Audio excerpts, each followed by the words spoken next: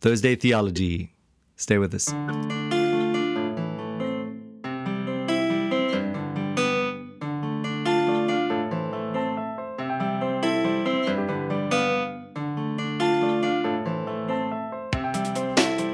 Nick, what's going on? Hey, bro. Not much. How you doing? I am doing well. It's been a cracker of a week so far, but I'm hanging in there. Good, man. Good. Man. Yeah. How are you doing? How was your preach? Yeah, good. So I've started a new series on sort of a refresher course on membership. Do you feel like you're floating around a little bit without Romans? Do you feel like it's all meaningless? I've realized life goes on, but it's not quite as rich as it used to be.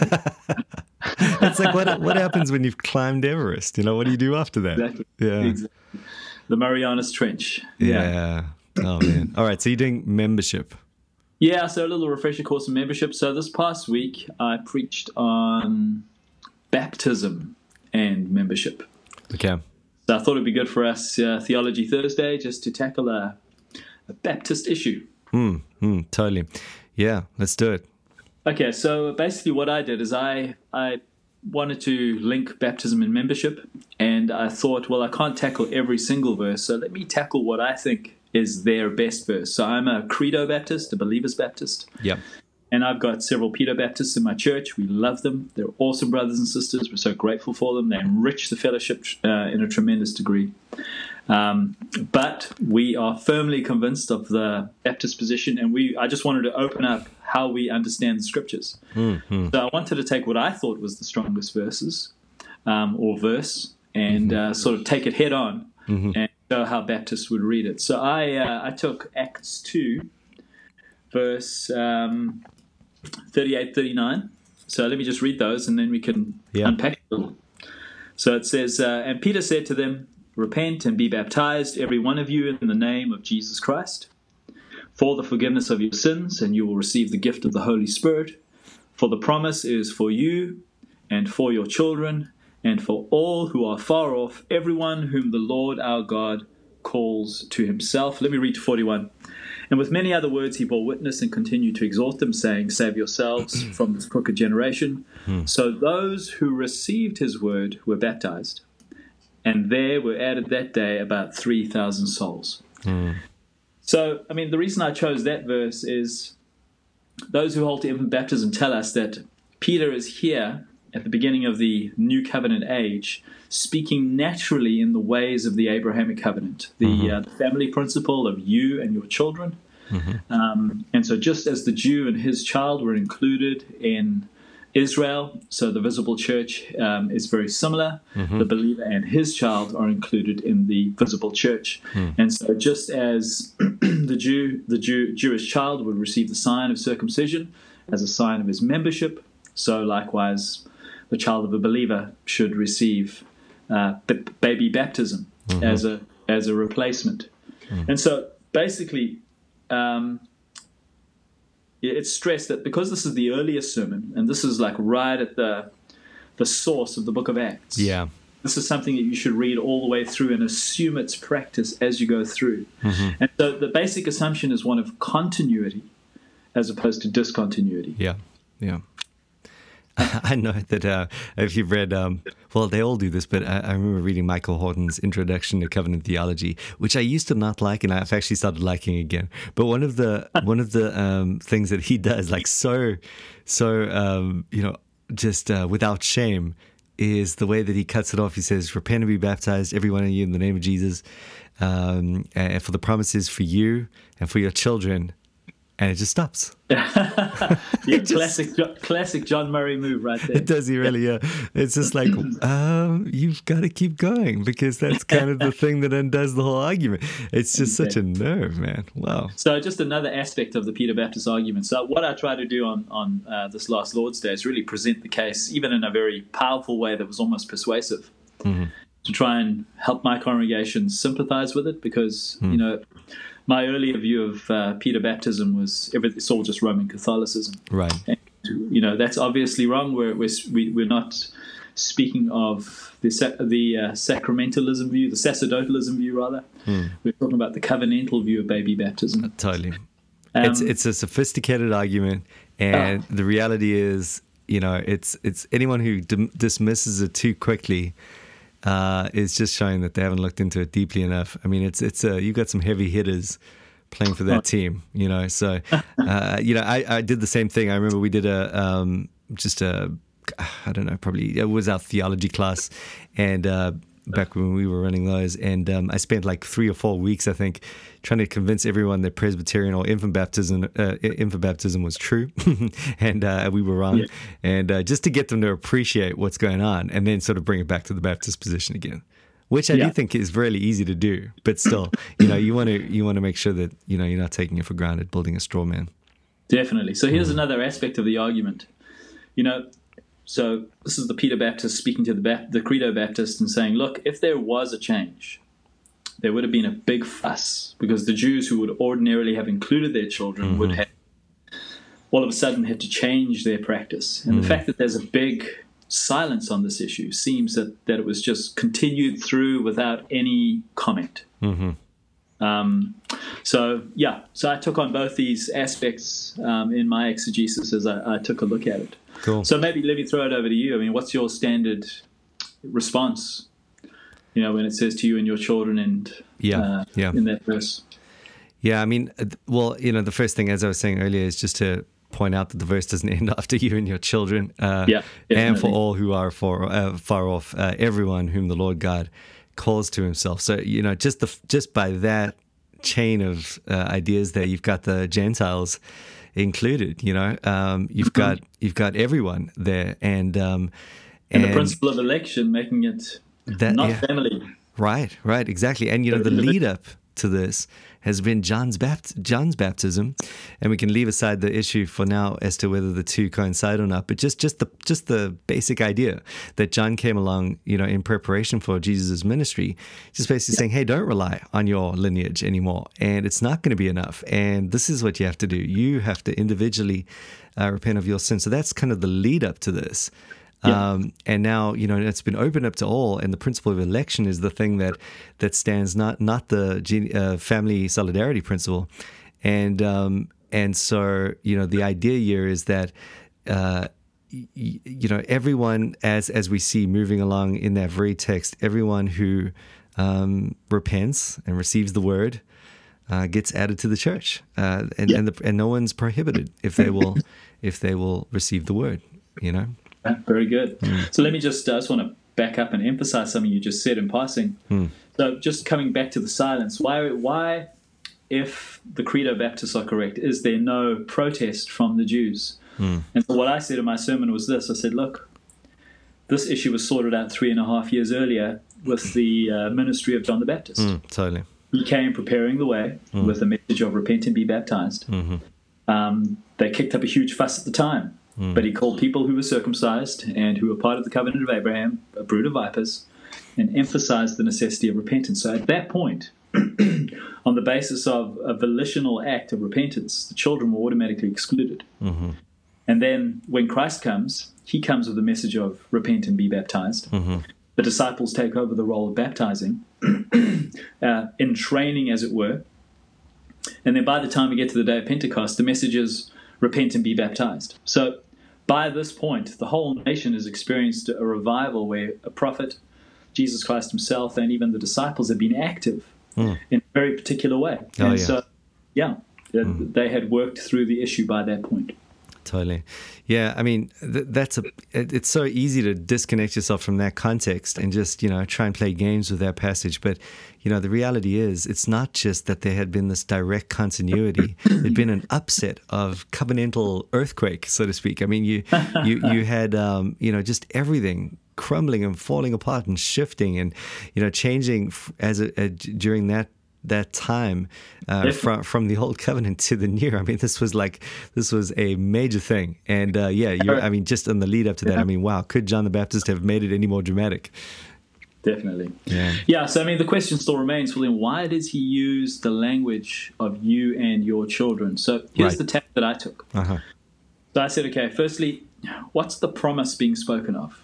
And it's the promise of the Spirit, which was prophesied in Joel 2. Okay, right, yeah. Okay, so we want to put it in the context of what Peter is discussing. They are asking the questions, what is going on? And Peter's saying, this is that which was prophesied. Right. And he refers to Joel 2. And so if you look down at Acts 2, and especially verse 17, this I think is the key, which helps us unlock Peter's categories in verse 38 and 39.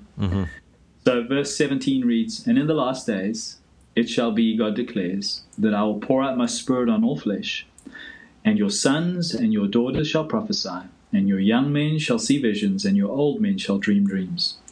So the question is this. Peter uses the word children.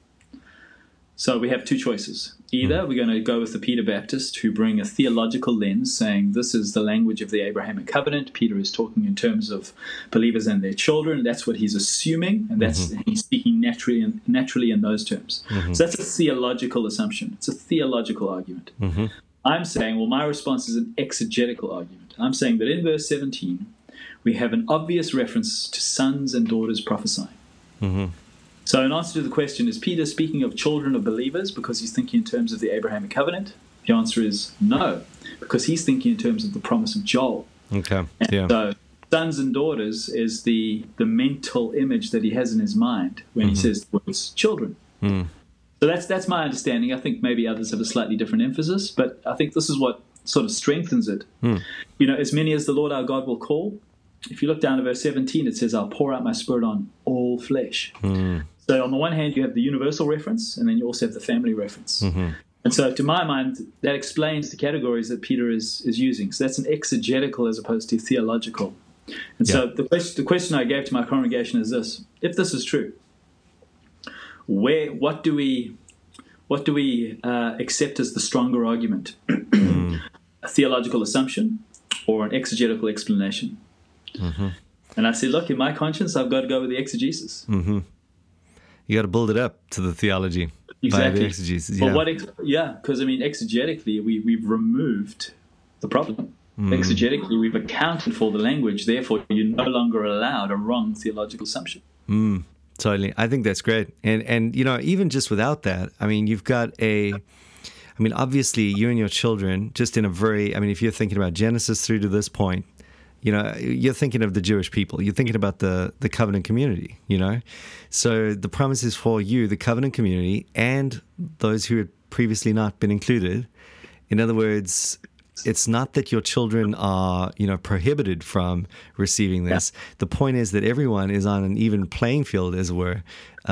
You and your children who were at one time privileged, as Paul later says, you know, with the promises and the law and just everything that they were given.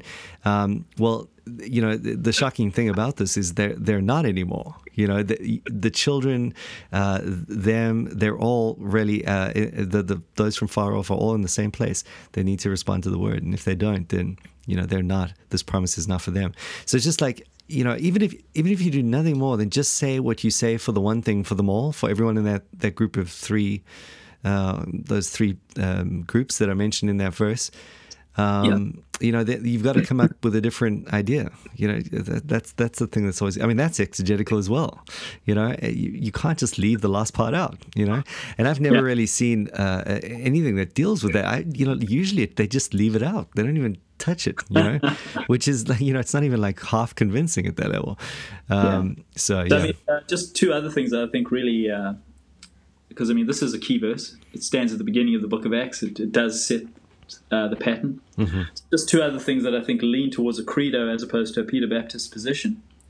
In verse 38 it says, and Peter said to them, repent and be baptized, every one of you. So repent. There it is. And be baptized, every one of you. That's specificity right there, isn't it? And I think, if anything, you apply that to the children and you've got to change dynamic, you know? Yeah. Whereas before they might not have had to do that. You know, it would have been you and your children in the sense that your children don't need a mention on this one. But now the fact that they get a mention in light of that command, you know, it puts them, you know, in that category where they themselves personally need to respond. Yeah, and then verse 41 gives us a clarification. It says, so those who received his word were baptized. Yeah. And then you move on to the whole, you know, to the epistles. and you hear what Paul has to say about baptism, often get kind of frustrated because often you talk to Peter Baptists and they end up saying, well, they get caught up on mode, and we don't think that it represents at the core, death and resurrection, and it should be sprinkling and the altar and being made clean and all that sort of thing. I feel like that is all at some level a red herring, because whether you want to call it, that baptism we have now clean consciences, that we've been made clean by the blood of Christ, or that we've died and been resurrected in Christ. At the end of the day, it's all describing something that indicates that salvation has happened as a result of our response to the Word. And so at the end of the day, to read that back, once Paul has delineated that theology, and you see this in their confessions as well. You see this in the Reformed confessions, certainly, where they talk about baptism in a way that must indicate an internal covenant of grace situation, that they are indeed the elect and are going to heaven. And yet they apply that to infants without any sort of difference there. And that's where they get into trouble, because again, like, it only works if you indicate the things that Peter is indicating here. It's you individually, and this lays the foundation of it all. What was once national now becomes you and the Lord, and just like John the Baptist, it's just a continuation of the whole thing. Yeah, escape this crooked and perverse generation. Yeah. How? Yes. Well, one of you has to repent and be baptized. Totally. Yeah. Yeah, it's big. It's big, and then that's got to go into the household baptisms thing as well, doesn't it? Exactly. You can't just with the household baptisms, it's what we do is you go verse by verse, and we show how in every single instance we can demonstrate that there was those who heard, those who understood, those who rejoiced, those who believed, those who got baptized. We can show the active participation of all of those who were responding. Totally. Yeah. So it is. You have to assume continuity, but that's what's said. But the reality is, it's more than just assuming. We're accounting for the language so that we no longer assume the continuity. Yeah, it's one thing to assume something if you don't have a reason to deny it, but this language is giving us too much. You can't just assume something in, leaving yourself having to leave off the last part of certain verses. Exactly. That's too much. Yeah. Totally. It all comes around to who has the burden of proof. So the Peter Baptist would say to us, well, because of the silence, which is shouting, because there's no contention over a change, therefore we assume continuity, and the Baptists have the burden of proof to talk otherwise. So by this exegesis, I'm reversing the roles and saying, well, we can account for these categories contextually. Therefore, what gives you the right to bring in theological assumptions of continuity at this point? Totally. Yeah, that's it. That's the whole thing right there. Yeah, good work. So, what did the Presbyterian brothers in your congregation say? Oh, we love them, and they're very gracious, and they're very keen to just have the conversation. They love the Bible. They're submitted to the Scriptures. So, Amen. Yeah, it's an open, honest conversation, and we're not trying to bully anyone. But we just want to open up our vision of the Scriptures and, help people see it as we see it. Yeah, amen. If we win them, praise God. Well, we bully our Peter Baptists. No, I'm kidding.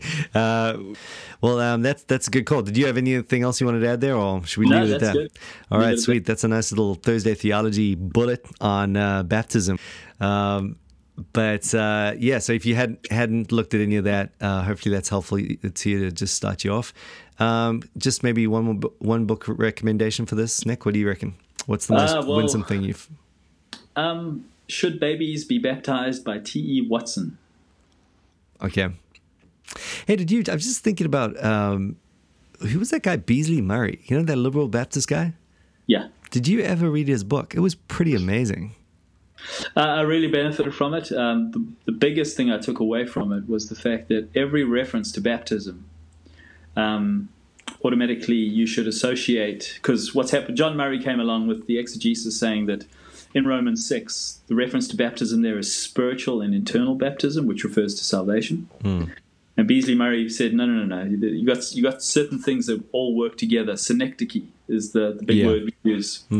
And basically saying that when you see the word baptism, water baptism is connected and associated with conversion. There's no separation between the two. So you put things back together that ought to have always been together, which we separated theologically, which ought not to have been separated.